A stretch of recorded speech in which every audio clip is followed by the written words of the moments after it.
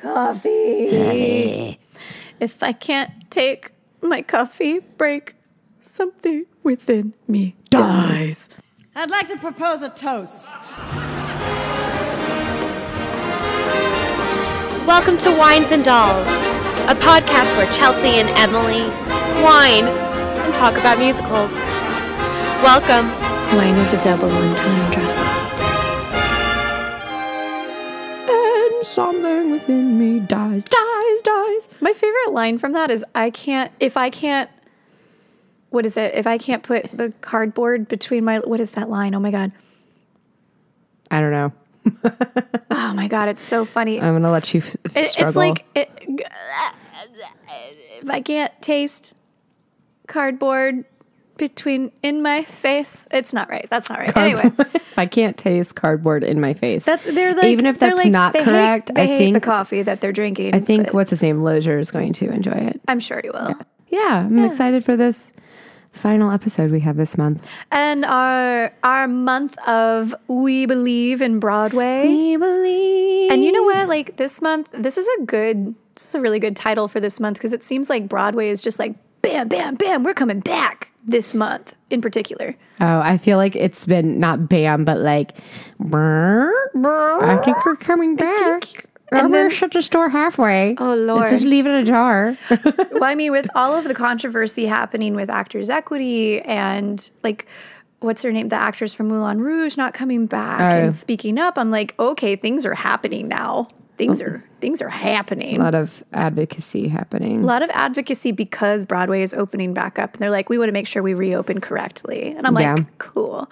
But yeah, this is a good month for We Believe in Broadway. And what musical are we finishing off? So we had Book of Mormon. With the Mormons. We had Jesus Christ Superstar with the Christians. And now we are doing Fiddler on the Roof. I'm so excited we get to cover Fiddler on the Roof today. It'll be amazing. It's a really good show. I know not everybody likes it.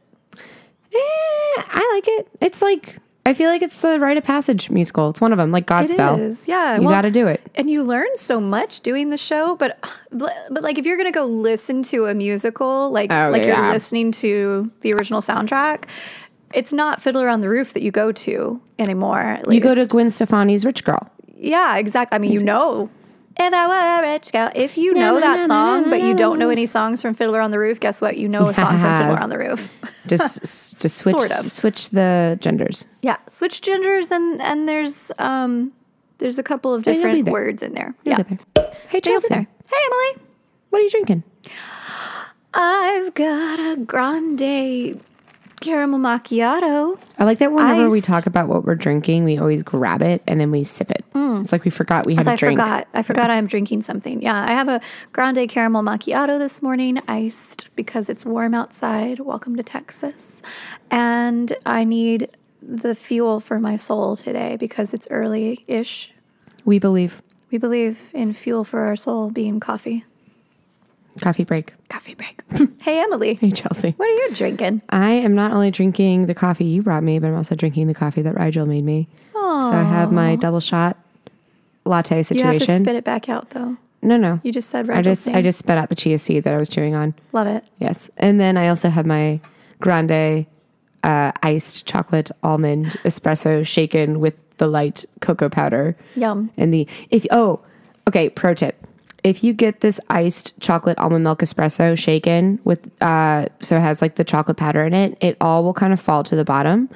And if you do it with full ice, they will give you a straw to stir it. But we like the little baby sea turtles and we don't want to kill those with straws. So if you get it with light ice, not only are you not watering it down, but you're also leaving room to stir it by shaking it. They gave me a straw for you anyway. I know. And I put it in your straw holder? Yeah. Okay. For later use. Hey, Emily. Hey, Chelsea. What are you whining about today? I am, it's very funny because I was thinking about that when I woke up. I'm like, what am I whining about? And I feel, do too. and when you ask me, it all disappears. I'm like, I don't remember. I don't remember what I'm whining about, but I do remember that I had a 14-hour day on Saturday because my left leg keeps reminding me of that. Oh, no. Because what I found out is that my body hates me. Same. So that's called getting old. Or also all the medical issues. Yeah. Like, I know the nerve of my body. The nerve of your body. I know, right but now. I was also sparkling wine. I had a 14-hour physical work day, so that was weird. I also got a new job. Huzzah! It's a part-time seasonal job, but will they sponsor us? Probably not. But if you want clothes, we can talk. Yay! I do. Okay. I want some clothes. I want to look cute. I will reveal that at a later date. Cool. Hey, Chelsea. Hey, Emily. What are you whining about? I'm going to get real for a second. Ah, fuck. Okay. Yeah. I'm going to Well, it's going to turn into a sparkling. Okay, I'm ready for you. Well, okay. So I went over and I had a great session, headshot session with Tasha Gurrell. I love her. Natasha Navon Photography. Y'all, seriously, she's so good. But we were talking, as you do in a quick headshot session, and she was, we were being truthful, just being totally upfront and truthful. And it's been a hard week. It's only Wednesday, but I've had a really rough week. Lots of crying, lots of tears, lots of self-doubt and hatred of myself. I'm an actress and I'm not in therapy right now, so maybe I should be. But you do it to realize your role. Yeah. That's it. But we were talking back and forth, and she's like, "Man, I'm just creatively burnt out. Like, I felt really creative at the top of COVID, but now it's just like, I'm like, I feel the same way, and I thought there was something wrong with me." She's like, "No, dude, that's everybody right now." I'm like, "Oh, I feel so good to hear that. Like, really, I'm so creatively burned out right now." Because we just did like all this hit the pavement hard running at the top of COVID to stay afloat, and it was just survival mode. And then being in survival mode for a whole year, oof. It's just now catching up with me that I've been in survival mode, and I'm so tired, and I'm just like, okay, time to do something very different. Well, because we're pivoting back, right? Yeah, we're and starting I don't like it. And we have to, and it's the constant pivot of like, we have to shut down everything. Yeah. And now we can only do a little bit. I will say the pivoting back to live theater and having to sing and dance in a mask. Not fun. I came home with the worst headache last night. Yeah. Because I was inhaling my own carbon dioxide for an hour, 2 hours. That's a lot. It was a lot. Do you want one of my face shields? Will they let you wear that? I doubt it. I keep pitching those and they keep saying no. And there's masks that are clear that sit on your chin and point up. Those are the exact ones I keep pitching, and I keep getting a. Well, but I have full face shields. Yeah. I have 6 of them if you want one. Yeah. Be careful if you're dancing in a mask. It's not fun. Either way, it's not fun. It's definitely breathing in the mask. Not in the mask, but literally the mask going inside my mouth. The mask is going inside my mouth. Yeah. It's a pain in the ass, but yeah. It's also a pain in my mouth. You're doing it because you're with kids in the show, right? Yes. And all the adults are vaccinated at this point, but the kids are not able to be vaccinated. So anyway, that's my positive came out of a negative for me, which was good. And I'm really excited about my headshots, actually. I am too. I felt super confident, and Tasha's just the best. Just the absolute best. Love her. Yeah, love her too. If you want to book with Tasha Gurrell for a headshot, she's one of the top headshot photographers in Houston, Texas. So you can go and follow her on Facebook at Natasha Navon Photography. Yes. Or find her on Instagram at Tasha Gurrell. She's also the same lady who did our photos for Wines and Dolls. Oh, yes, our lifestyle. Our lifestyle photos. Because that's how we live our lives. We live our lives with a bottle of wine. With a bottle of wine in downtown I know I do. Houston. Do you not? Depends on the ghost store. Yeah, I know, right? But, we can keep complaining and whining about our lives, but... There's a lot to whine about here in this musical. Yeah, There's a lot of shit that happens. We get out of our first world problems and we're like, it's not that bad. It could have been... Could always be worse. Yeah, absolutely. You ready for this background? I'm ready for some background on Fiddler on the Roof. Oh, but first. Yes. A little personal connection. Oh, yes. Yeah. I was in this show. This was my first show to ever do in college. I wasn't in college. This wasn't through HBU. This was through Fort Bend Theater, y'all. If you remember that theater. I played Hoddle, and this was my first big role on a stage that was huge with a live orchestra. And Hoddle is which one? The second daughter. She marries Perchik. She's the smart one. Yes. Yeah, she's the one that studies. Yes. So she's like the in Pride and Prejudice, the Mary. And she's the only daughter that gets a solo. Oh. Yes. And I had never heard of Fiddler. Like, I had heard of it, but I'd never really been into it. Yeah. I went in for the audition, and you're like, yeah, sure, okay. Yeah, and I knew how to sight read. I had just come out of freshman year of college, and I'd sight read in high school, and they handed me this book. I'd never heard of the song that she sings. I'd never heard it. And opened it up and sight read the shit out of it. And everybody's such a good feeling. Oh God, it was such a good feeling because the room was like, and that's how I got the role. As a sight read for the gods. And kids, that's how you get roles, is you learn how to sight read. Oh God, please learn how to read. Like, just learn how to read music, for God's sakes. Please. Stop pretending like it's a punishment when I teach you that. Please stop pretending it's a punishment. It's a good thing, y'all. Such a pain in the ass. I know. Anyway, but what's your connection to Fiddler? I have a little one. Little baby connection. Little baby. I mean, because it was the baby version. Aww. I did Fiddler on the Roof. I guess it was junior. I worked with the Penguin Project in Peoria, Illinois. Penguin, because so Penguin Project, it's based out of Peoria. I think they have chained out a little bit. Nope, we don't sing about Peoria. Nope. And this theater. It's also in like Metamora, but it is an organization where they pair mentors with. I think it's children all the way up to age 21 who have some sort of physical disability or some sort of sickness. So it's a lot of kids with Down syndrome, a lot of people who have a lot of cerebral palsy. I think it's something as minor as like ADHD. Yeah. All the way up to there was a actor who was in a wheelchair who could not speak. He was there and he had his mentor and he performed in this show. So the whole thing is that the stars of the show are these actors and performers who have some sort of a handicap. There we go. I was like, what is the word that we're using? I'm trying to be PC and I can't remember. Handy-capable. They are, yes, they have some sort of handicap. And then my job as the mentor is to be in costume, learn the show, and then pretty much walk behind that actor.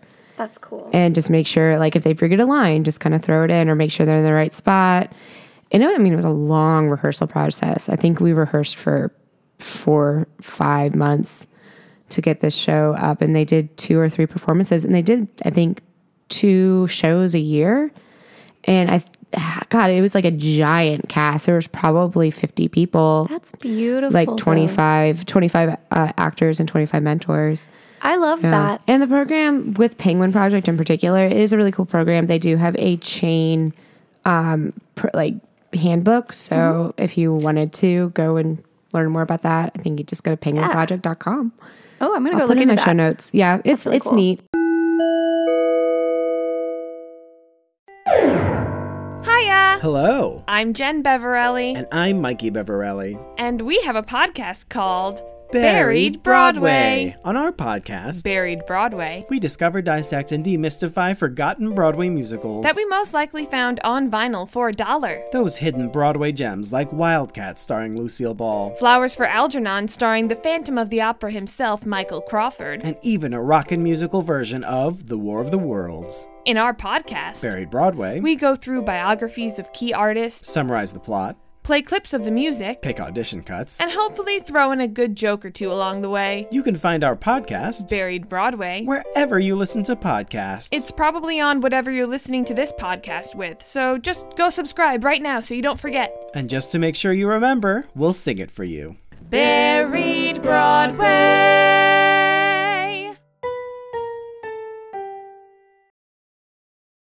All right, I'm ready for some of that. Some of that background. I'm gonna be your background bitch today. Give me that background, bitch. Okay, so the show starts with. I'm gonna start with this. Our show starts with, "What is the Fiddler on the Roof?" It's exactly that. Isn't that how the show starts? It goes like, "Fiddler on the Roof. What is that?"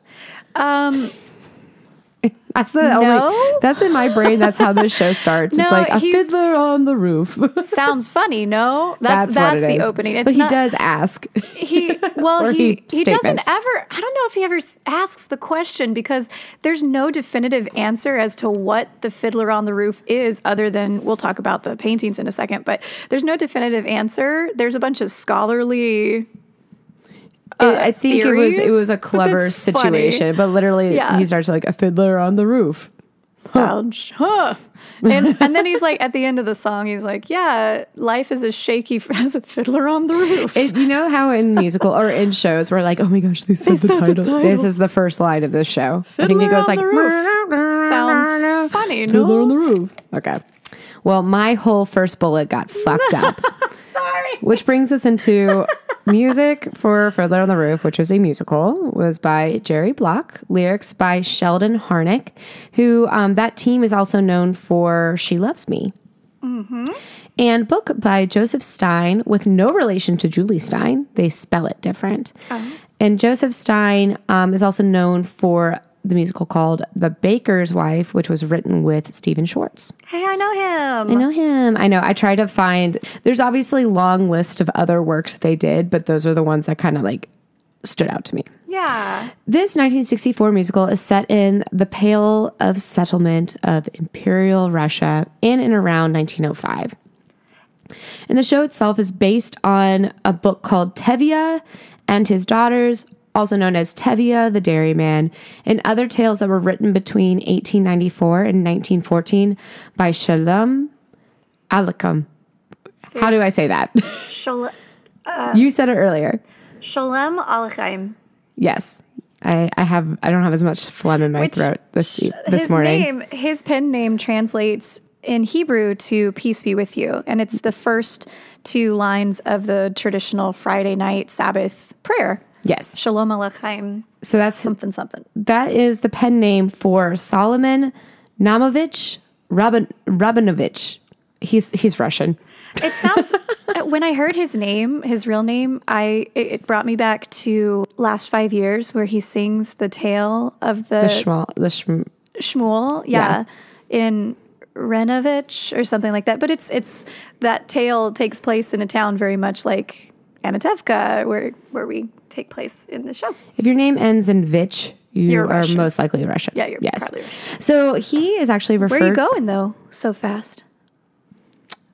So he was my next bullet, Chelsea. Shalom was referred to as the Jewish Mark Twain because they had similar writing styles as well as the use of pen names. But when Mark Twain heard this, he replied, "Please tell him that I am the American Shalom Aleichem. Aleichem. Please tell him that I am the American Shalom Aleichem." You did it. Thank you. That was good. I got the phlegm. It was that extra, I guess, the extra sugar that they put in my drink when they were supposed to take it out. So in the late 1950s, a musical based on these stories actually was called Tevye and His Daughters, was produced off-Broadway by Arnold Pearl. Rodgers and Hammerstein and then Mike Todd briefly considered bringing this musical to Broadway, but they dropped the idea. Uh-huh. So that was about 14 years before Fiddler on the Roof made it to the Broadway stage. It was also influenced by The Life is with People by Mark Borowski and Elizabeth Herzog. Aleichem wrote a dramatic adaptation of the stories that he left unfinished at his death, but they were produced in 1919 in Yiddish by the Yiddish Art Theater and made into a film in the 1930s. He tried so hard to get in with them and didn't become successful until he died. Oh yeah, you gotta wait till you die. Ugh, hate that. Exactly. So Fiddler investors and the surrounding media actually worried that the show would be too Jewish. They said ethnic too, and I'm like, whoa. Yeah. To attract mainstream audiences. I guess Wikipedia maybe changed it to too Jewish. I think they did. But yeah, they said too, they might have said too Jewish and meant ethnic, or ethnic meaning Jewish. But yikes. It's just a yikes so all around. So there was actually some changes made to the story itself to attract more mainstream audience. So some of the changes that we'll see is that they made the officers that were working or like in the village with the family, they made them much more sympathetic than they are described in the book. They're described very brutal in the book. Also, Tevia's family is kept alive, whereas in the book, spoiler alert, Tevia's wife dies. What? And the daughters just scatter, where in the musical, again, spoiler alert, they all pretty much just go to America.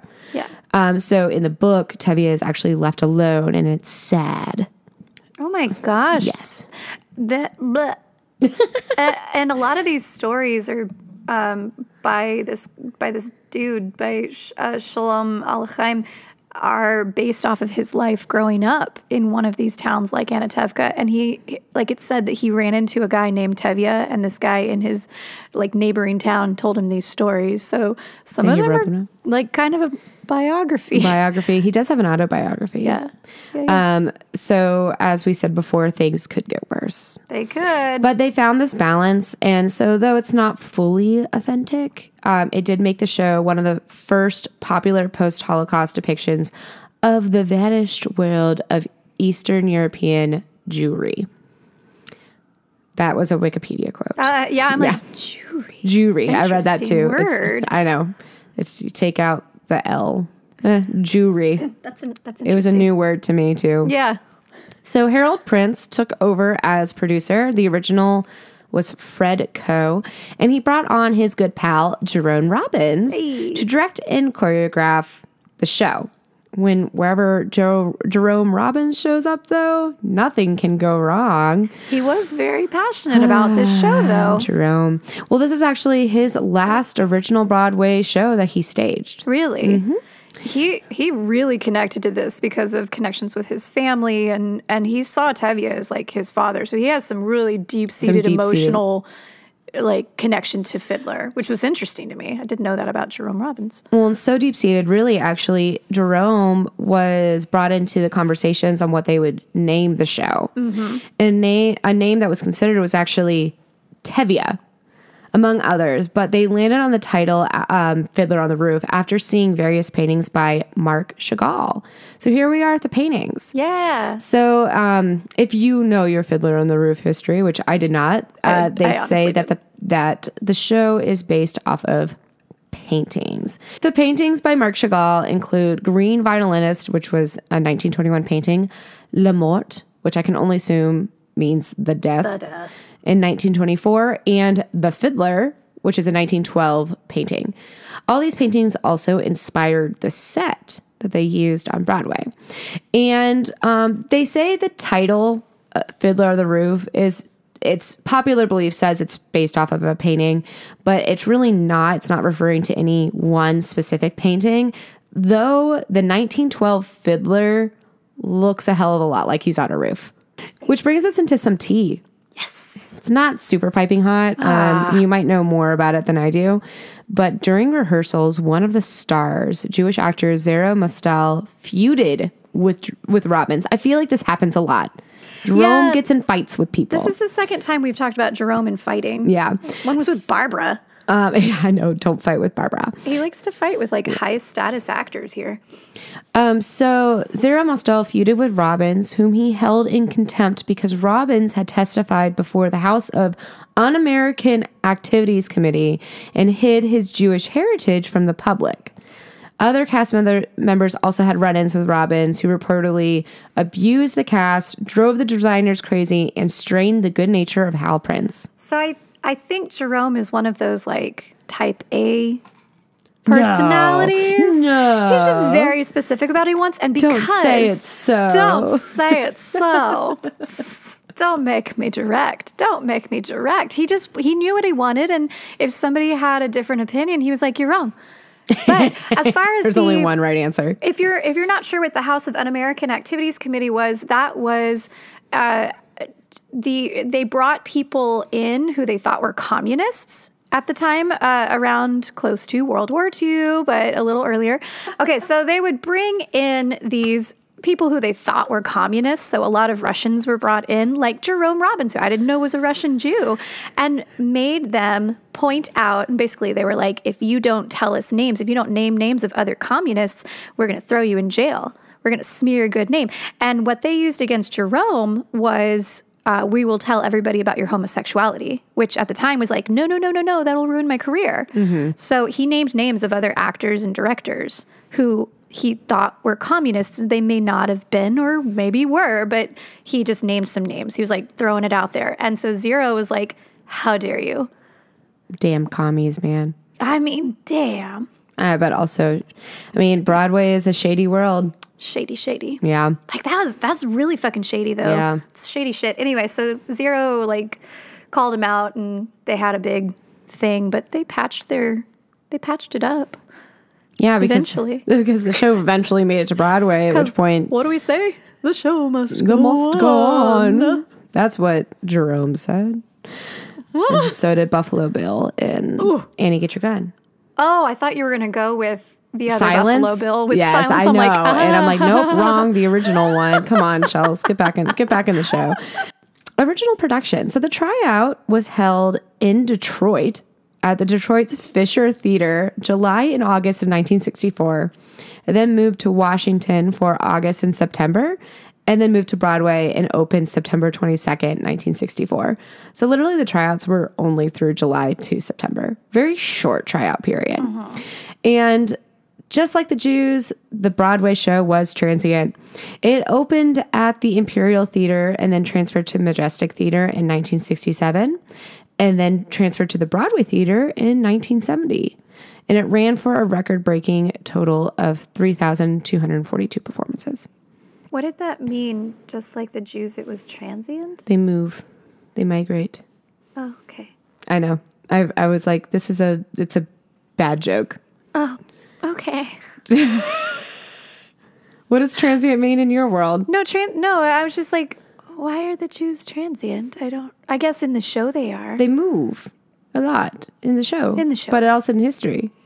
They're always moving. It's like a whole thing. Being forced to move. They're being forced to move. Yeah. It's... Okay, I get it. Okay. We're here. We're back. The director and choreographer was Jerome Robbins. The set, which were styled after Marc Chagall's paintings, was designed by Boris Aronson.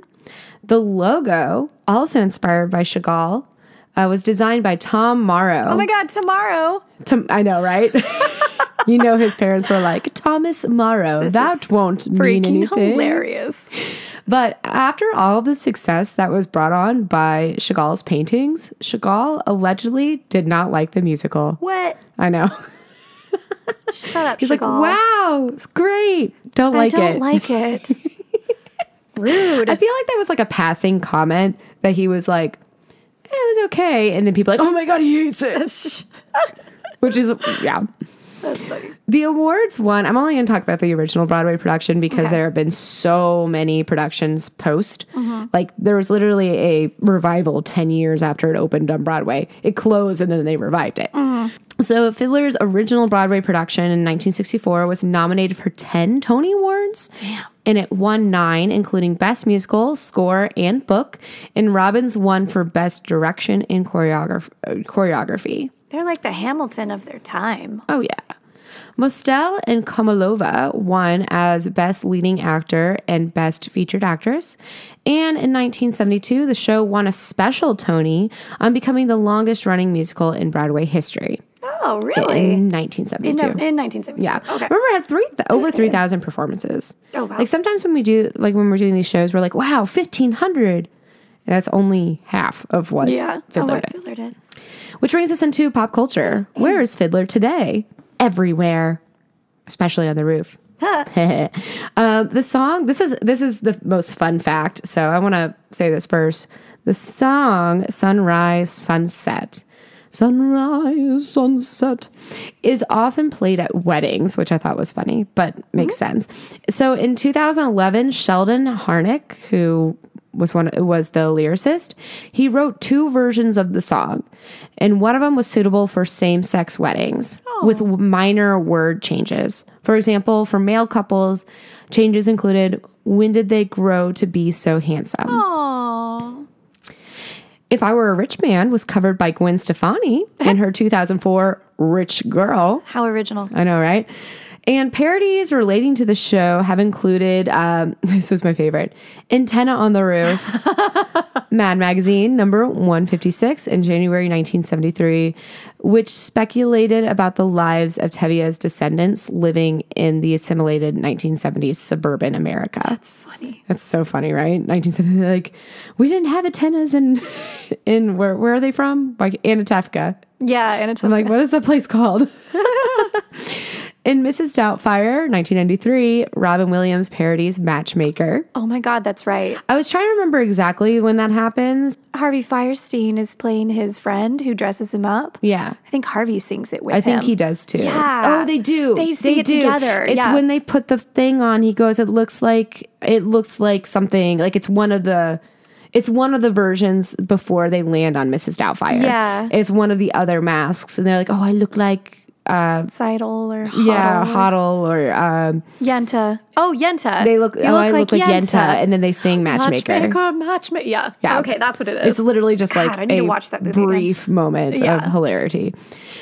Broadway references Fiddler on the Roof in several different musicals, but the one that came up was Spamalot. And I was like, I know Spamalot in and out. When do they reference Fiddler on the Roof? They can't be talking about the Grail dance. Yeah, they are. They are.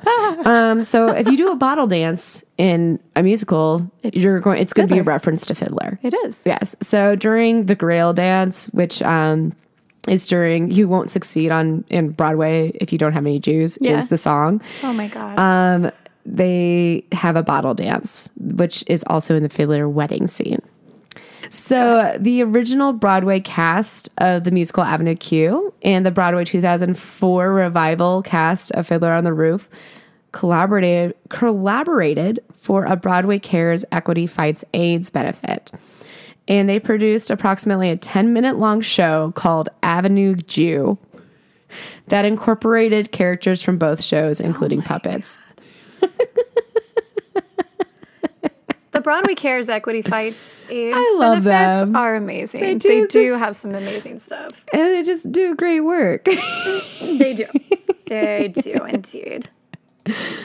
So who is this Zero Mottel character? Zero Mostel was born in 1915 in New York, and he's an American actor, comedian, and singer. He's best known as being a comedian. So to bring that to the stage he was the original Tevye. Yeah. So to bring that to the stage gave Tevye this, he's this big, very traditional guy, and yet he's got a really lighthearted side. So it was great to bring this Zero Mostel into it. It was really He made it what it is, made the character what he is. They took a very serious situation and made it funny. Yeah. Well, and then the other big name we should talk about is Topol. Topol is the actor that plays Tevye in the movie. Yes. So Chaim Topol. Yeah. And he's just known as Topol. He goes by that. But he's you want to talk, or do you have? No, you're good. Oscar-winning adaptation of the Broadway musical about the life among Jewish community, blah blah blah. So Topol, I believe, he's done it on Broadway. He did it in the movie. He also did correct me if I'm wrong, the Yiddish version on Broadway not long ago. Not long gone. The 2018 Tevye was for the Yiddish production was Steven Skybell. Oh, I'm so sorry. Okay, but Topol and Zero, those are like the two biggest names that have ever played. Yes, they were the ones who kept coming back. So, yes. I mean, we can talk. So, the original Broadway cast had Zero Mostel, and then the original West End cast, which opened 3 years later, was Topol, who showed up in the film. Mm-hmm. And then Zero actually came back 10 years later for the Broadway revival, and then Topol showed up 20 years later for the London revival, then the Broadway revival, then the London revival again.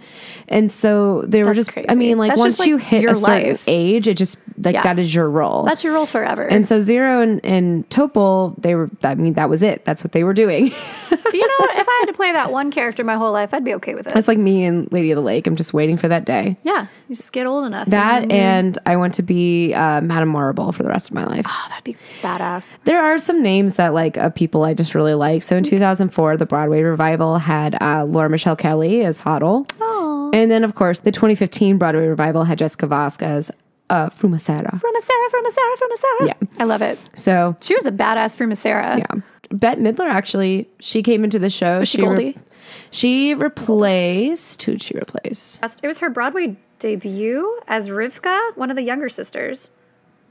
And then promoted to the role of Zeidel. Yeah. Oh my God. Yeah, so Bette Midler made her Broadway debut in this show. That's so funny. I didn't know that. Good on her. Just was everywhere. Yeah. I bet you're ready to hear about this Yeah, musical. I'm like, I think everyone else is.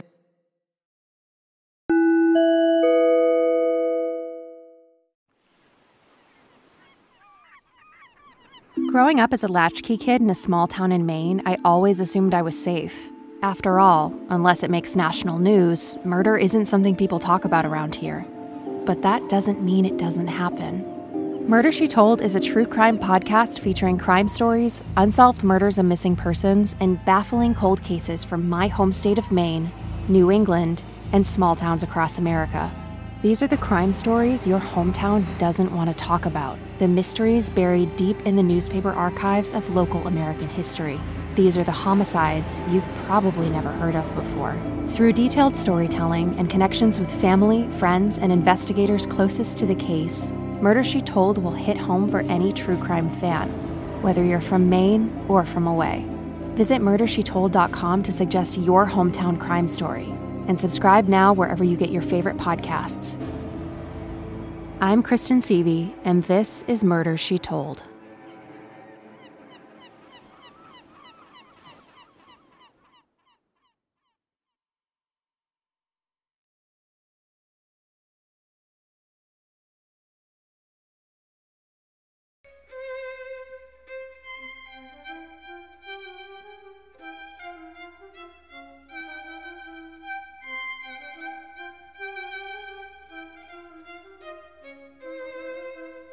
Fiddler on the Roof.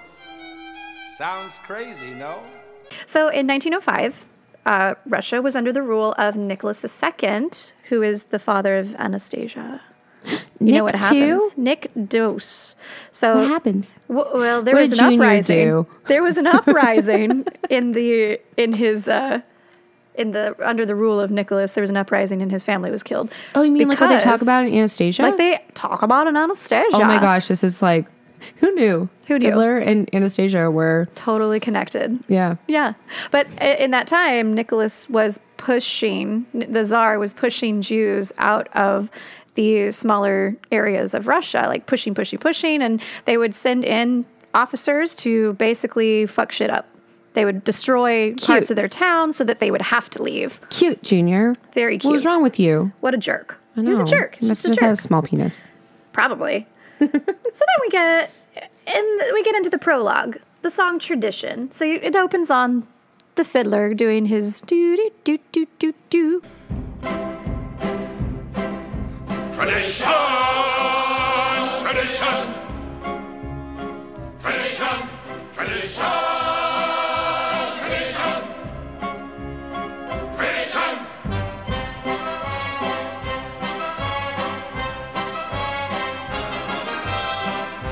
And Tevye is talking about his life, and he's explaining the role of God's law in providing balance in the villagers' lives. He describes the inner circle of the community and the larger circle in the song Tradition.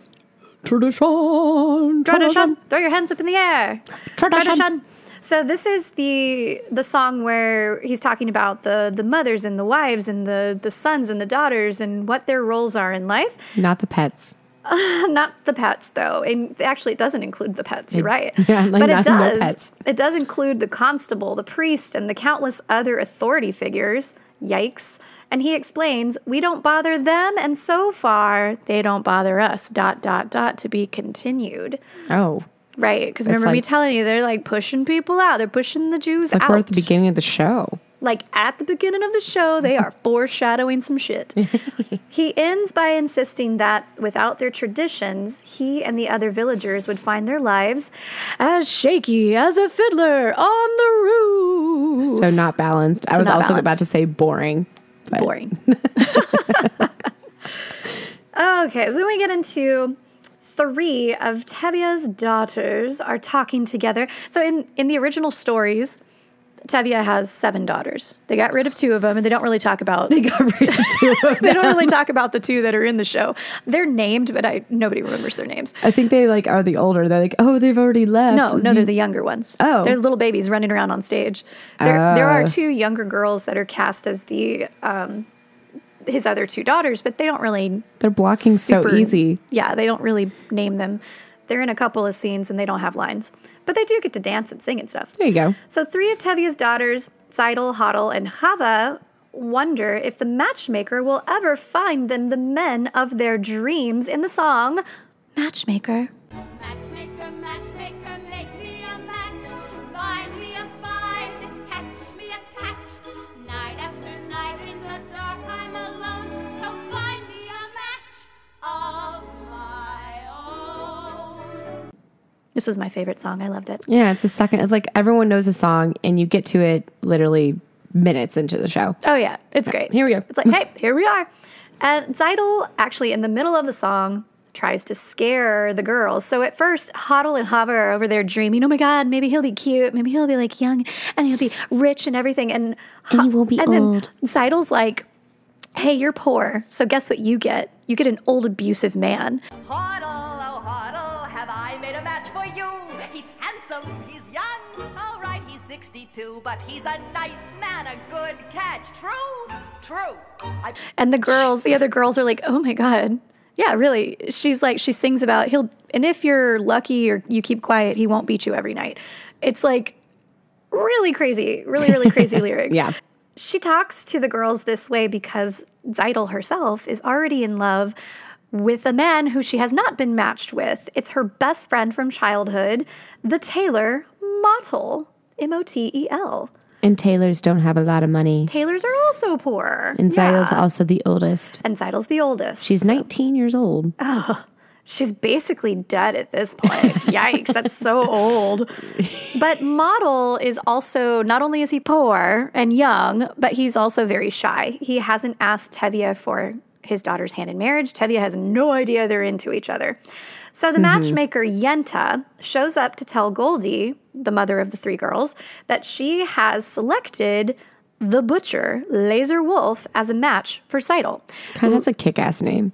Right? My name's Laser. Laser Wolf. Laser Wolf. It's a really kick-ass name for a not-so-kick-ass guy. Yeah. So Laser Wolf is set to marry Seidel, or he's put in an offer to marry Seidel, but Laser he's an older man. He's usually cast as a fairly heavy set dude.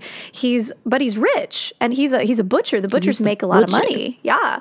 So that would be a really good match for them and their family. Tevye reflects on how much he wishes he had a small fortune. He doesn't know anything about what's happening right now. He's just out there working with the cows. But while because he's a dairy man. Yeah, he's a milkman. dairy man. He's a milkman. He's out there working with the cows while Yenta's talking with Goldie about the match. And he's just like, oh God, I wish I had some money. Don't we all? Like, I think I sing this song every day. Yeah. And in the song, every time I get a check. Yeah, right. If I were a rich man. If I were a rich man.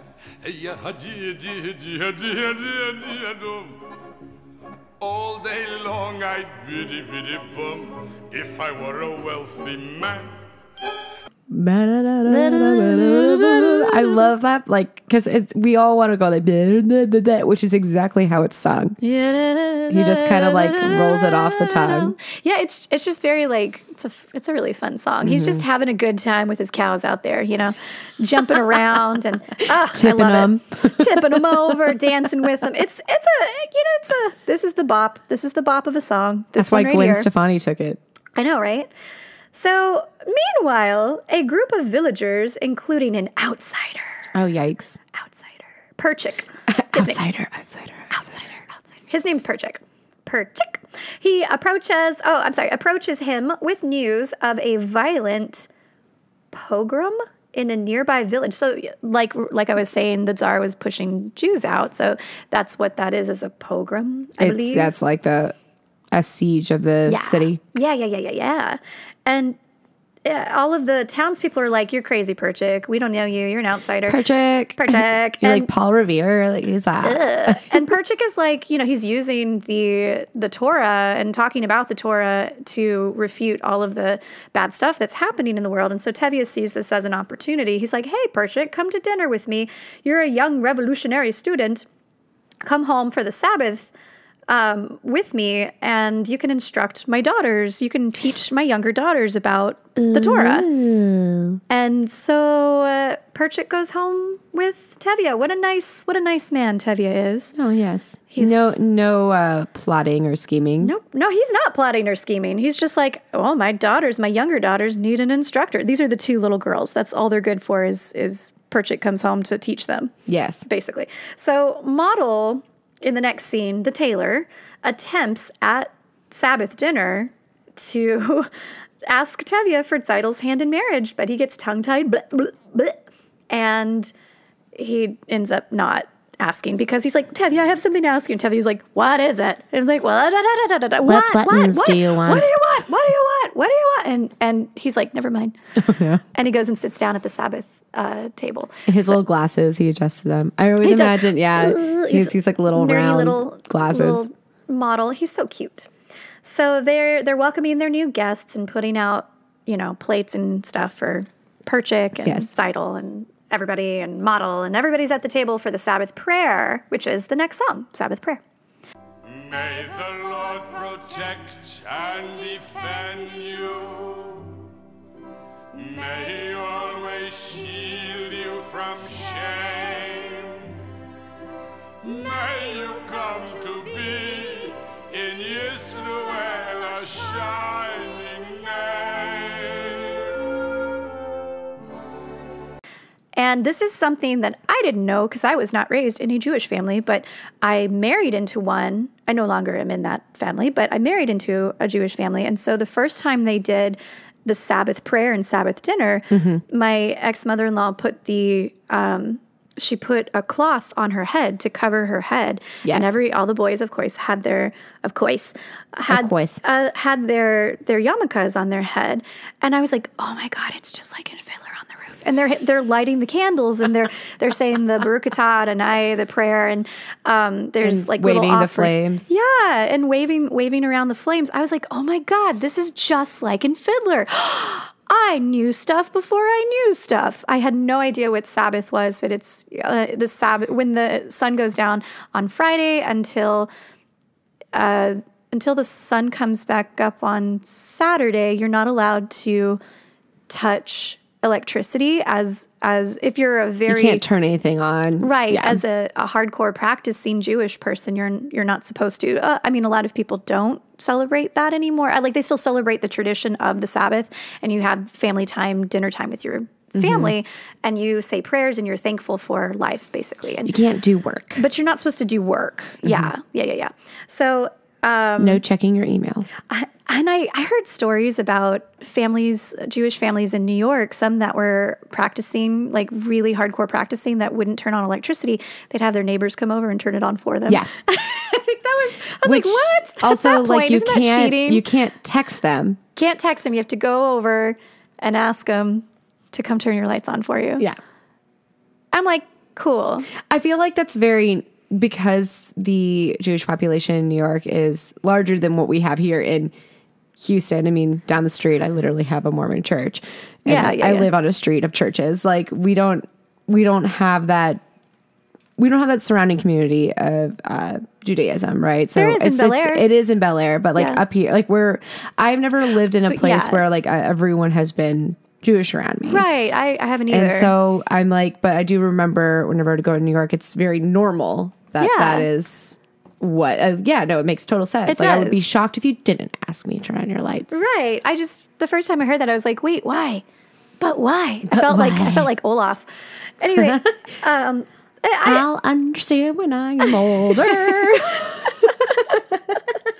So after the Sabbath, after they're allowed to go back and do work, Tevye is told by his wife, hey, Laser needs to talk to you, but she doesn't tell him why. Oh. And so Tevye's like, he probably wants my cow. So he goes to Laser Wolf and sets up a meeting. Milky White. Milky White.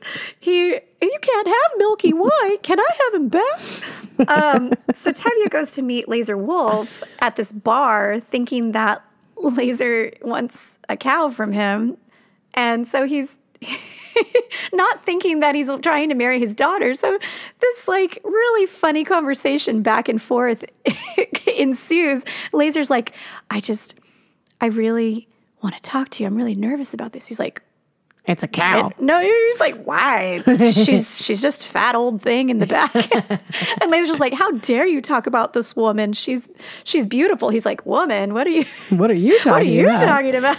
Gosh. And so it's after this very funny mishap, they come to terms of the marriage between Seidel and Laser, and they shake on it, and a very boisterous celebration ensues involving the villagers and the Russians and everybody who's at this tavern in the song L'chaim.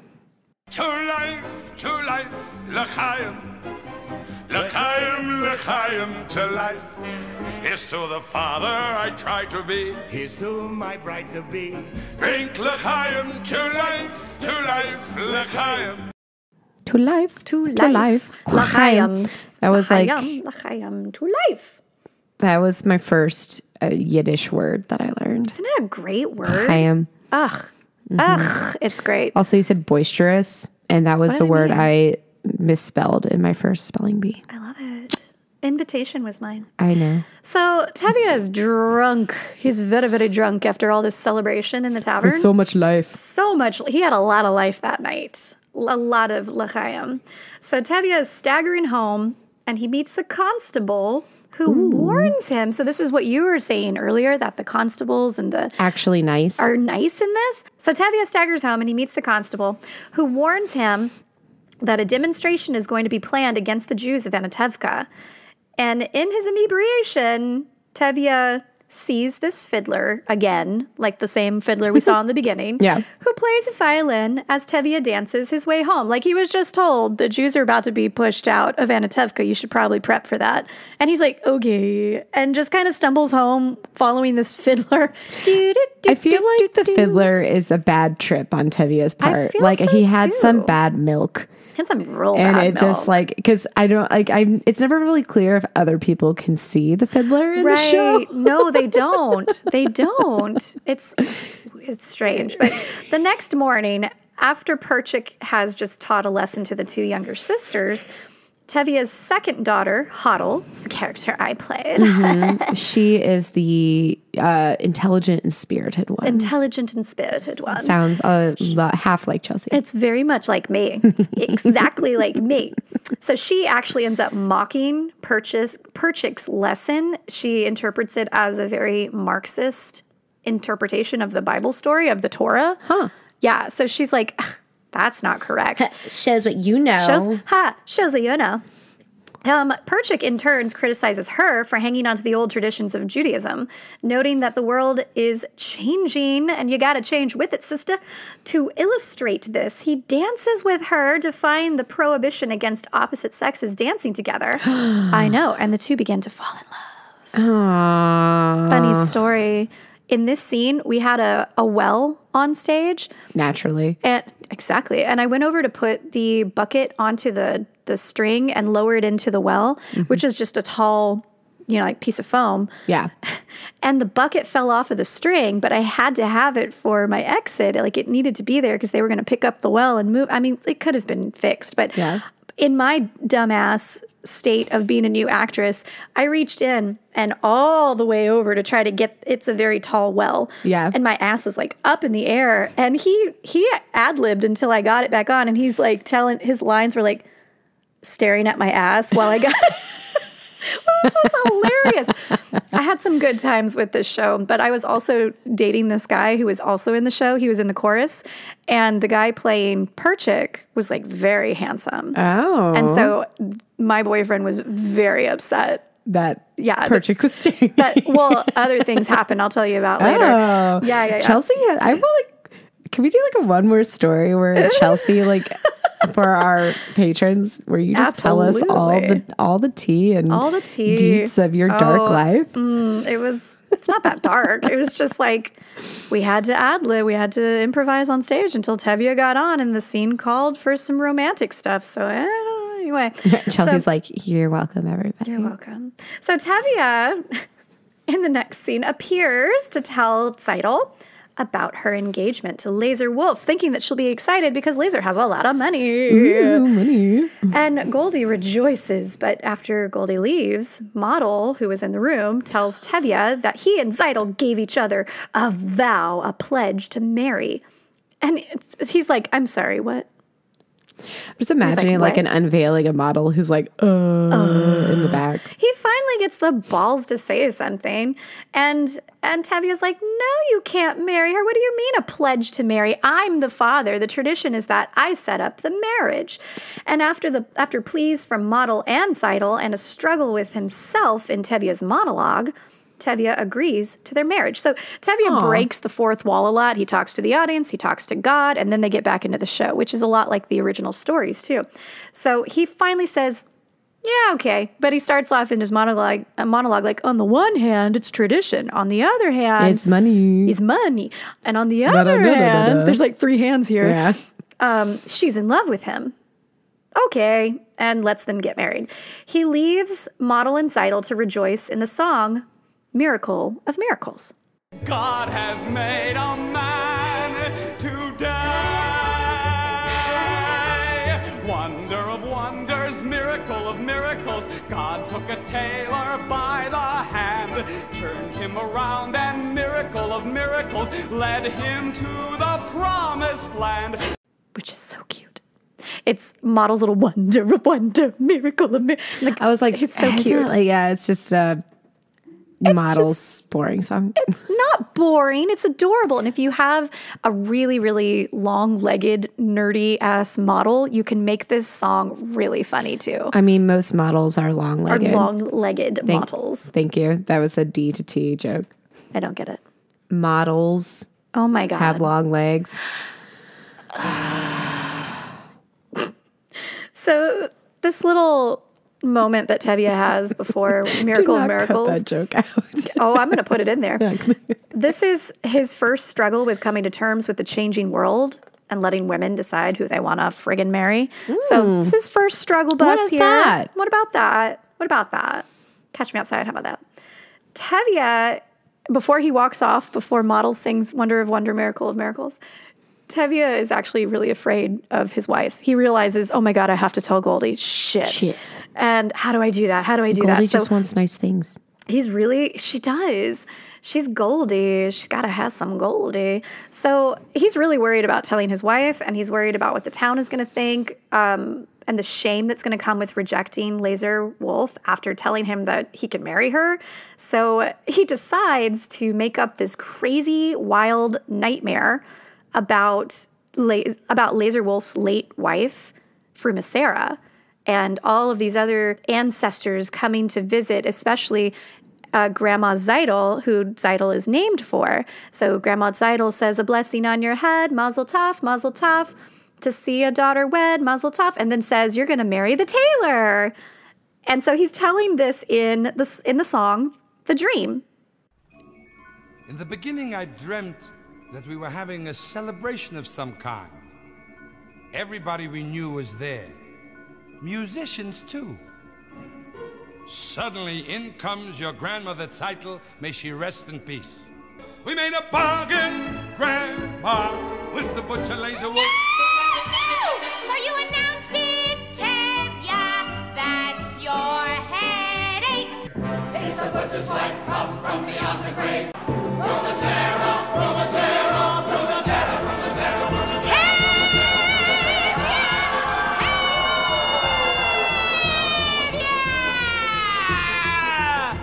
And in this song, Goldie is like, okay, so Grandma Zeidel was there. She must be confused. It's not the tailor. She's going to marry Laser Wolf. And Goldie's like, I'm going to interpret this dream. It's okay. And then he brings up Frumisera. who is Laser Wolf's late wife, who is now dead in the ground. And she's like this really crazy, screaming, ghostly looking thing. And she's wearing these pearls. Yeah. Woo! This is the Jessica Voss character. She's wearing these pearls and she's like, you can't have my pearls, pearls, pearls. And she's really up mad. On the stilts. Up on the stilts, yeah. And they have her on this big, tall, what's it called? A cherry picker? Staircase or cherry picker. Ours was a staircase covered in shit. So you just move her around the stage, and she's scary and ghostly. So it's a really freaking awesome scene. And Goldie, at the end of the description... Spooky Mormon Hell Dream is what it sounds like. It is. Yeah. It's Spooky Mormon Hell Dream, but with, Frumacera. Frumacera. And Goldie is so horrified at this dream that she insists that Grandma Seidel came to warn them that she needs to marry the tailor and not Laser Wolf's wife. So Tevye, at the end of the scene, he's like, I just did this. I just convinced my wife. So did he lie? He did. He lied. Big time. Tevye. For the greater good. For the greater good, yeah. You would have been a paper I wrote in college. For his daughter's happiness, so it's worth it. So Goldie's like, nope, she cannot marry Laser Wolf. My grandma said no. Frumacera is going to haunt us, so absolutely not. She's going to marry the tailor. Mattel. So the villagers are now in the next scene gossiping in the street about the mix-up in Zeidel's wedding plans. And then Chava, the youngest sister, enters Model's tailor shop. As she enters, a group of Russians on the street start to taunt her. Fyedka, a little Russian youth, not too youthful, he's like maybe 16, insists that they stop taunting her. And after they leave, Fyedka allows Chava into the shop. He tries to speak with her, but leaves quickly when Model enters. Model places a wedding hat on his head. It's so cute. And then they go into the wedding. And the musicians lead us into the wedding. The company sings the song Sunrise, Sunset. Sunrise, sunset, sunrise, sunset, swiftly flow the days. Seedlings turn overnight to sunflowers, blossoming even as we gaze. As everybody is taking their places in the traditional Jewish ceremony with the, they're under a canopy. I forget what it's called, but it's this beautiful portion of a ceremony where the bride and the groom, they're underneath a canopy that family members are holding up, and it represents your future home together. Your chuppah.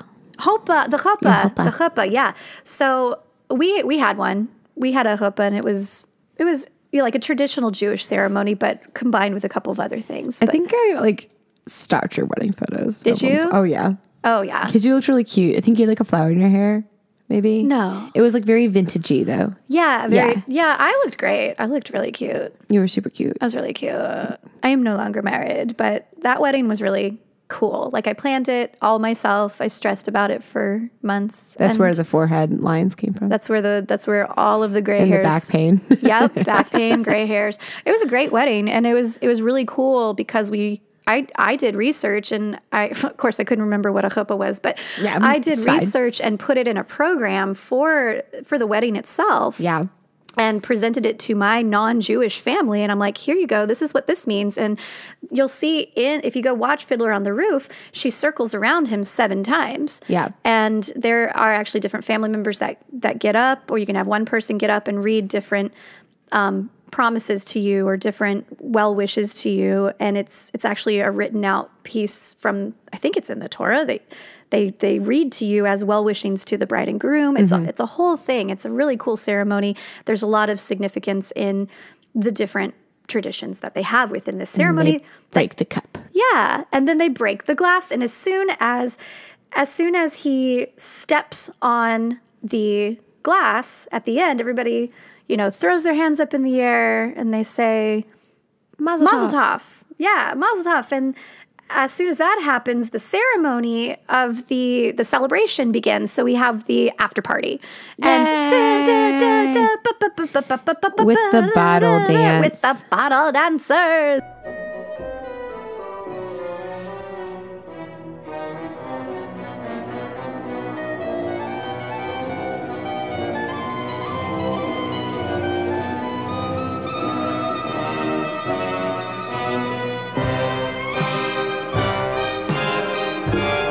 So my boyfriend at the time was a bottle dancer in this. And he was like, my legs hurt. It's really bad. It's really bad. Do they use magnets? Sometimes magnets. So the men are all wearing these big hats. Yeah. And sometimes they have magnets. But sometimes it's just sand weighted down. And you're just supposed to be good at balancing. So it took months of practice and preparation. This show is how I got to know who Jessica Vosk was, because her ex-boyfriend, Caesar, was choreographing it. Oh, okay. Yeah. You knew there was a connection there. Yeah. He choreographed the bottle dance. He choreographed all of it. But yeah, he's great. When we were working with the kids, they used magnets on theirs for some theater magic. Yeah. I know, though, Sarah Sneesby here in Houston, Texas, a choreographer, I went and saw her production of this, that she choreographed at a high school, and she was so proud. They did not use anything to attach the battles to those hats. They did it 100% authentically. Oh my God, that's really impressive. Right. Like our professional-ish dancers couldn't do it. We had sand weighting it down. But no, cool. her actors, 100%. Ugh, that was so that's cool. impressive as hell. And they're getting down, like get down. They're getting down to the floor. And they're bent down on their knees, but nothing's touching the floor. Their arms are out. They're balancing, and you have to have super core strength, and then your leg comes out. So imagine your right leg. If you've never seen the bottle dance, go look it up. Your right leg comes out, hits the ground on the left side in front of you, and then you drag it across to the right and bring it right back underneath you, and then you do that with the left foot going out to the opposite side, dragging around back to the left. It's insane. It's the ultimate squat. It's the ultimate squat, and it's really, really hella impressive when they can do it. So this bottle dance is just like a huge fun place, but then it kind of winds down because Laser Wolf arrives. Winds down. Laser bottles. Yeah. Okay, nah. sorry. Thank you. Laser arrives and gives a fine gift to the new couple, but you can tell he's obviously salty about it. Why, you ask? Well, he was supposed to be married. Promised one thing, and and he didn't get it. But a little salty, but at least it was a good gesture. He brought them, I think, chickens, which was a really nice gift. But an argument arises between Laser Wolf and Tevye, and they start, yelling at each other over the broken agreement. But Perchik ends this little tiff by breaking another tradition. He crosses the barrier. So there's a rope down the middle of the stage where the men stay separated from the women. And he crosses it. He's like, this is stupid. And grabs Tevye's daughter, Hodl, and starts to dance with her. I know. And they're all like, whoa, what the F? So this is another break of tradition. There's no buffer. Right?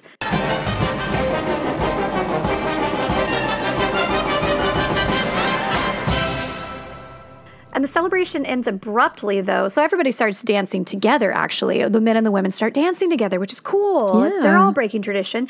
When a group of Russians rides into the village to perform the demonstration. Oh. What is the demonstration of? They go and destroy things. They demonstrate how destructive they can be. Oh, my God. I know. And then Perchik fights with a Russian and is hit with a club over the head. And the constable bows to Tevye and says, I'm genuinely sorry, you understand. Which, yikes. But it's like, he's like, I can't not do what the Tsar tells me to do. So Tevye replies with courtesy, yeah, of course. Mock courtesy. Yeah. Yeah. I get it. I get it. Dick. And the family begins to clean up the destruction. And that's the end of Act 1. That's a lot.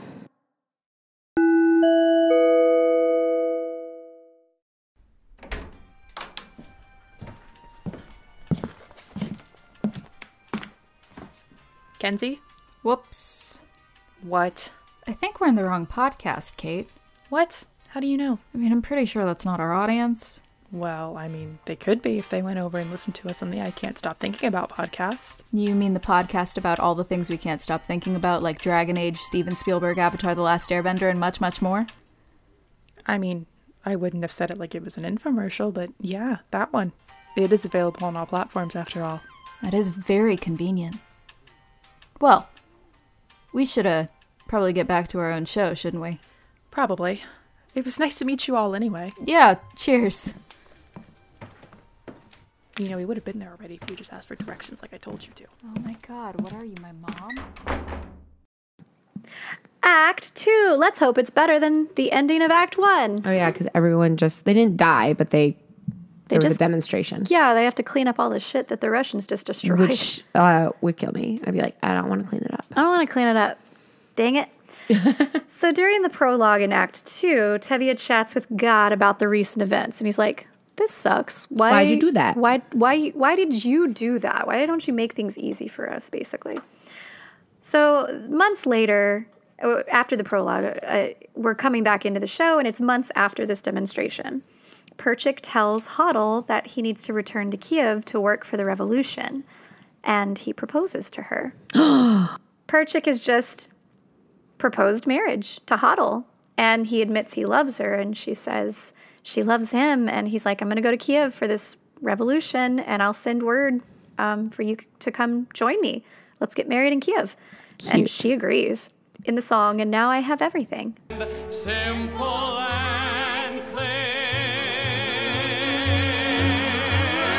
I have something that I would die for, someone that I can live for too. Yes, now I have everything. Aww, because now she's like, we're proposed to together. We're proposed. We're promised. We're fianced. We're fianced. Financed. We're financed. So Tevye enters into the scene right at the end of the song, and they tell him, hey, we're engaged. And he's like, hold up a second. He's like, huddle up. Huddle up here. He's appalled that they are flouting tradition. They're just overlooking the tradition of asking the father, by making their own damn match, especially as Perchik is about to leave. So he's going to lose his daughter if she goes and marries this guy, right? So he forbids the marriage, and Perchik and Hodel inform him that they don't seek his permission, just his blessing. That's not what we wanted. Yeah, we're not asking, we're telling, basically. And after a little bit of soul searching, in Tevye's, it's called Tevye's rebuttal. He's talking to himself again. Tevye relents. The world is changing, and he must change with it. And he comes out of this little trance of talking to God and talking to himself and talking to the audience. Who are you talking to? No, everybody freezes on stage. There's like a little bloop. Yeah. Then we all freeze on stage. Sorry, I'm parroting this in my brain. You are. And he informs the young couple that he gives his blessing and his permission. He's like, yeah. You still have to take my permission. I'm hanging on to this. Yeah. So they leave. They're excited. Yay. And he asks Goldie, he tells her what happened. And he's like, do you think you would still want to be with me if our marriage hadn't been arranged? They think on their own marriage, their arranged marriage for 25 years. She's cleaned for him. And he asks her a very simple question. Do you love me? In the song, Do You Love Me? Do you love me? Do I what? Do you love me? Do I love you? In this song, it's really sweet because she's kind of she's like, shut up. Love, he says, it's the new style. And Tevye asks Goldie, despite their own arranged marriage, after, after all these years, do you think you might love me? Because this is new. I don't know what this love thing is. And she's like, she's dismissing him as foolish. And she eventually admits, she's like, I've washed your underwear and socks and cooked for you, cleaned for you, and shared a bed with you for 25 years. If after 25 years of struggling and living together, that's not love. Yeah. She's like, you have to ask? if that's not love, then what is? I guess I do. Yeah, I guess I love you. Aww. And then she's like, yeah, I guess that's what it is. Yeah. So cleaning for people is love. She's like, yeah, I love you. Okay. Well, they've it's struggled. Sweet, but also kind of like, yikes. Well, I mean, marriage is nothing but a series of self-sacrifice. Seriously. Like, I don't know if that's what love is, but marriage is that. And after 25 years together, she's got some affection for him. So yeah, she loves him too. She loves him as well as is married to him. Okay. So on a village street, Yenta tells Zeidel that she has just seen Hava with Fiedka. And remember, Fiedka is that young Russian boy that we're not supposed to talk to. And Hava, she's like 15. Little girl. She's a little girl. A little book lover. Little bookworm. Shy. She's shy. She's a dancer. She likes to dance. We'll find out why in a second. And the news that Yenta has gleaned from a letter from Perchik becomes gossip for the town. So what does it say in this little letter? We find out in the song "The Rumor." Kiev. No. Yes. Shane, wait till I tell you. Remember Perchik, that crazy student? Remember at the wedding? He danced with Tevye's Huddle. Well, I just heard that Huddle's been arrested in Kiev. No. Terrible. Mirala! So the rumor is that Perchik has been arrested and exiled to Serbia. Yay, Serbia! Frozen tundra. Exile. It says the song, the 2004 revival featured a song for Yenta and some women of the village titled Topsy Turvy, discussing disappearing role of matchmaker in society. Yeah. The number replaced the rumor I just heard. Really? Yes. So in the revival, it became Topsy Turvy, and they.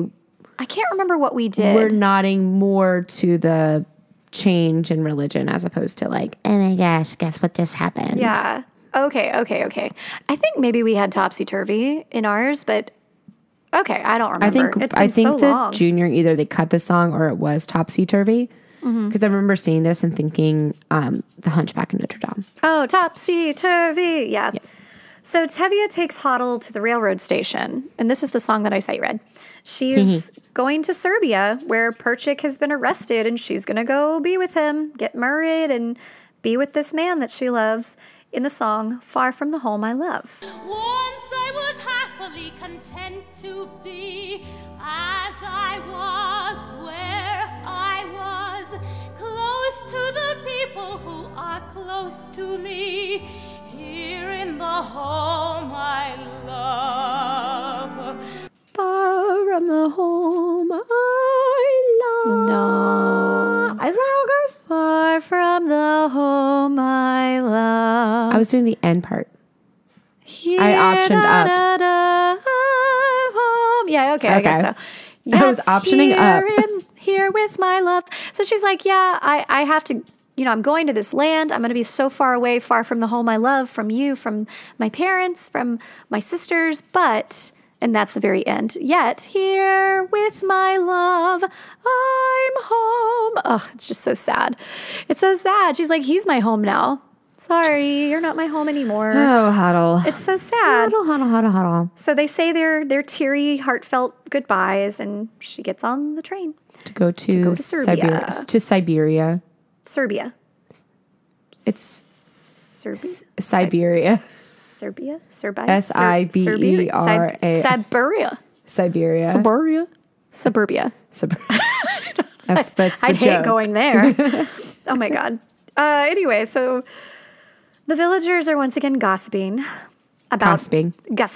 Not gospeling, but gossiping. Gossiping. Basically the same thing, right? No, Sure. They're gossiping about the new arrival at Model and Zeidel's shop. It's a new sewing machine. So the Times... I was like, is it a baby? Well, it is a baby too. They also have a baby. But it's his new sewing machine. That's his new baby. He's got this like really cool new sewing machine that he can afford. It's a singer. And it's a singer, yeah. Oh, is it really? I don't know what it is. Making up jokes. No, it's whatever they had available to them in 1908 or something. Yeah. I guess it'd be 08-ish now. 08-ish. So they also have a baby. And so again, That too. times is changing, new technology, yada, yada, yada. And Model now and Zeidel have a baby too. Fiedka and Hava speak outside the shop. She promises to speak to Tevye about their love for each other. So Fiedka and Hava, they're in love. Fiedka, there's something very important about him. He's Russian. He's Russian, but also he's not Jewish. Yeah. Tevye appears, and Hava tries to talk to him about Fiedka. Again, Tevye reaches deep into his soul. Everybody freezes on stage.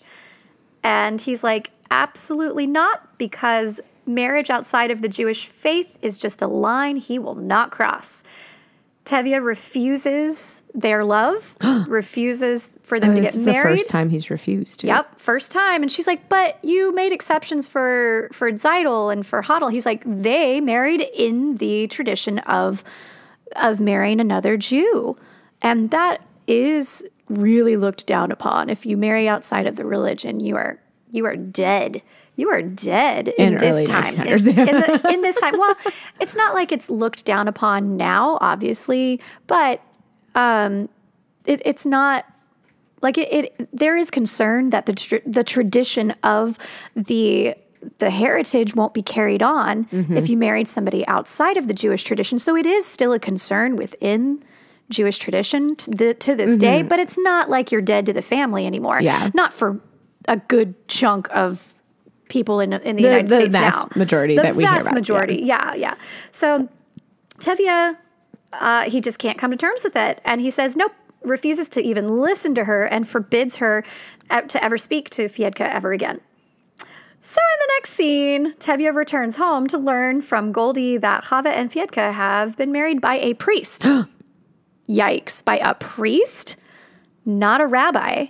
So his religion, not hers. First of all, and she defied him, and she married outside of the religion. Okay. So Tevye says that Hava is dead to them. Yikes, oh. He sings of his love for Hava in this next song, Little Bird / Hava sequence.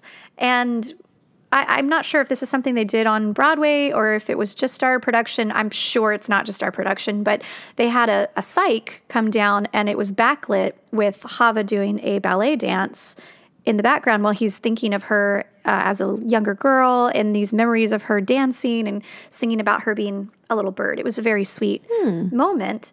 We had a ballet dancer back there doing the move. She's obviously taller than our Hava, but it's fine. When it comes to light, you can do a lot whatever of you stuff. want. Yeah. So Hava appears at the end of this song to ask for his acceptance, and he just can't allow it. And she's left on stage basically crying. And as she exits crying her little eyes out, these unseen voices start singing tradition. Again, tradition. So she's been fucked by the tradition at this point. Yenta is trying to fix up Tevye's remaining daughters, those two little girls, with boys as their future husbands. These little boys. Yikes. He's like reverting. Ugh. So the constable then brings news that everyone in the town has to sell their houses and household goods and leave Anatevka in 3 days. What the F? As the villagers think on their future, they sing fondly of the village that they're leaving in the song Anatevka. The family is packing the wagon, like straight up, they have a wagon. It's a wagon. It's a wagon. The family is packing the wagon to leave. Zeidel and Model are staying in Warsaw until they have enough money to go to America. Hodel and Perchik are still in Siberia. Hava appears with Fiedka. Tevye refuses to acknowledge her as they're packing up their things to go. And Hava explains that they're also leaving because they cannot stay among people who can do such awful things to others. They are going to Krakow. And Zeidel says goodbye to them. She breaks the family curse here. She's like, they're not dead. She says goodbye to them. And Tevye prompts Zeidel to add, God be with you. So he talks to his daughter but doesn't look at her. And Hava promises Goldie that she'll write to her in America. Aww. I know. Hava and Fiedka leave. Final goodbyes are said as Tevye begins pulling the wagon. and other villagers join in the circle, including the fiddler. Tevye beckons the fiddler to follow him. The fiddler tucks his fiddle under his arm and follows the group upstage as the curtain falls. Dear little village, little town of mine. And that's said that, that circling around, they circle the stage with the villagers. There's a lot of that in the song tradition, but Jerome Robbins was so entranced with the idea of circles in tradition and, weddings and rings, circle and circle. There's a lot of circling in this. So, and there's, like the traditional Jewish dance at a wedding. Mm-hmm. It's a big circle. It's a big circle. It's a circle of life here, basically. Circle, as they exit in a circle. So anyway, that's Fiddler on the Roof. Da-da-da-da-da-da. Woo! Hi,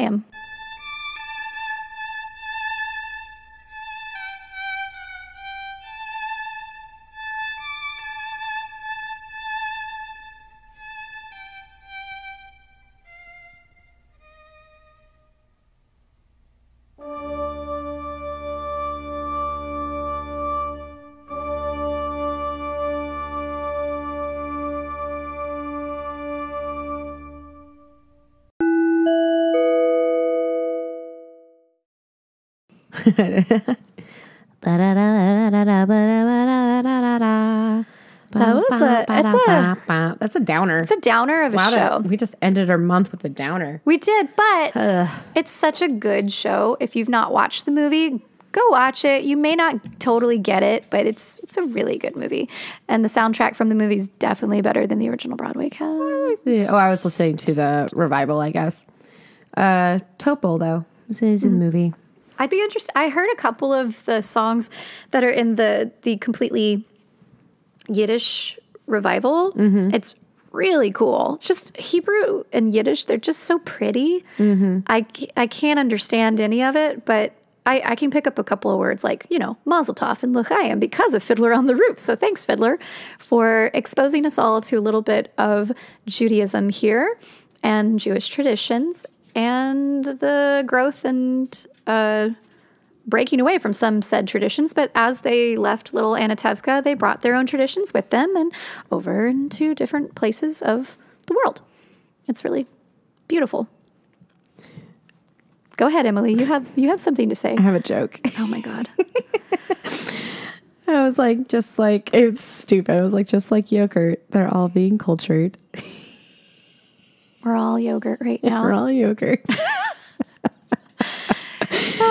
Anyway, I love this musical. I think I wasn't excited to be in it, and then I was in it, and I was like, I have been cultured like yogurt. Like yogurt. Like yogurt. I have been cultured now. I understand a little bit more of the traditions and why they're important to that faith. And so it's interesting. Yeah. There weren't a lot of opportunities for jokes in this musical, so I just kind of held on to them. I appreciate that. You're welcome. Cultured joke. You know who I want to hold on to? Our patrons. Our patrons. Oh, I love our patrons. Do you like that? That was a good one. That was good. Thank you. We would like to thank our patrons, Allison, Noah, Brandon, Mama Hardite, Mama Keen, and Victoria. Yeah, thank you, patrons. Thank you, patrons. We need more patrons. If you would like to become a patron, you can join them at patreon.com/winesandolls. We do fun things. You'll hear Chelsea's One More Story there. If you would like to find any additional information on Wines and Dolls, you can find it at winesanddolls.com. And you can support us in other ways by clicking subscribe anywhere you're listening to this podcast. And with that, I'm Chelsea. I'm Emily. And this has been Get vaccinated. And that too.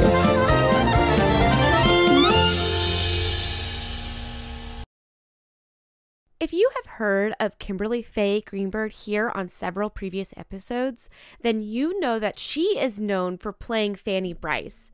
And if you have loved these interviews or want to go beyond the funny girl story, then you must check out Fabulous Fanny Bryce, Kimberly's show that's now streaming. Fabulous Fanny Brice brings Broadway-style theatrical entertainment and Fanny Brice direct to your home in this live stream classic evening of musical theater that was taped in front of a live audience pre-COVID. Fabulous Fanny Brice has been named one of the best things to stream now by American Theater Magazine and Time Out New York, and one of the top 10 filmed live musicals to stream in 2020 by filmedlivemusicals.com. In Fabulous Fanny Brice, enjoy classic show tunes, good old-fashioned fun and hilarity as we travel through time with Fanny Brice on an unforgettable, nostalgic journey throughout her life and jaw-dropping, infamous relationships. Chelsea and I both saw the show, and we loved that it had so many cool and unknown facts, songs, and anecdotes that we never got in Funny Girl, and it takes you on a lifelong journey, not just the story of her relationship with Nick Arnstein. Plus, it just felt like we were back in the theater. Kimberly embodies Fanny Brice, and it was so cool to see what felt like a musical theater Broadway show right on my device. Go get a ticket to stream Fabulous Fanny Brice. It's only $11, and for our podcast listeners, use the code FRIENDS for $7 tickets. Go to fabulousfannybriceshow.com for dates and show times and get those tickets to stream.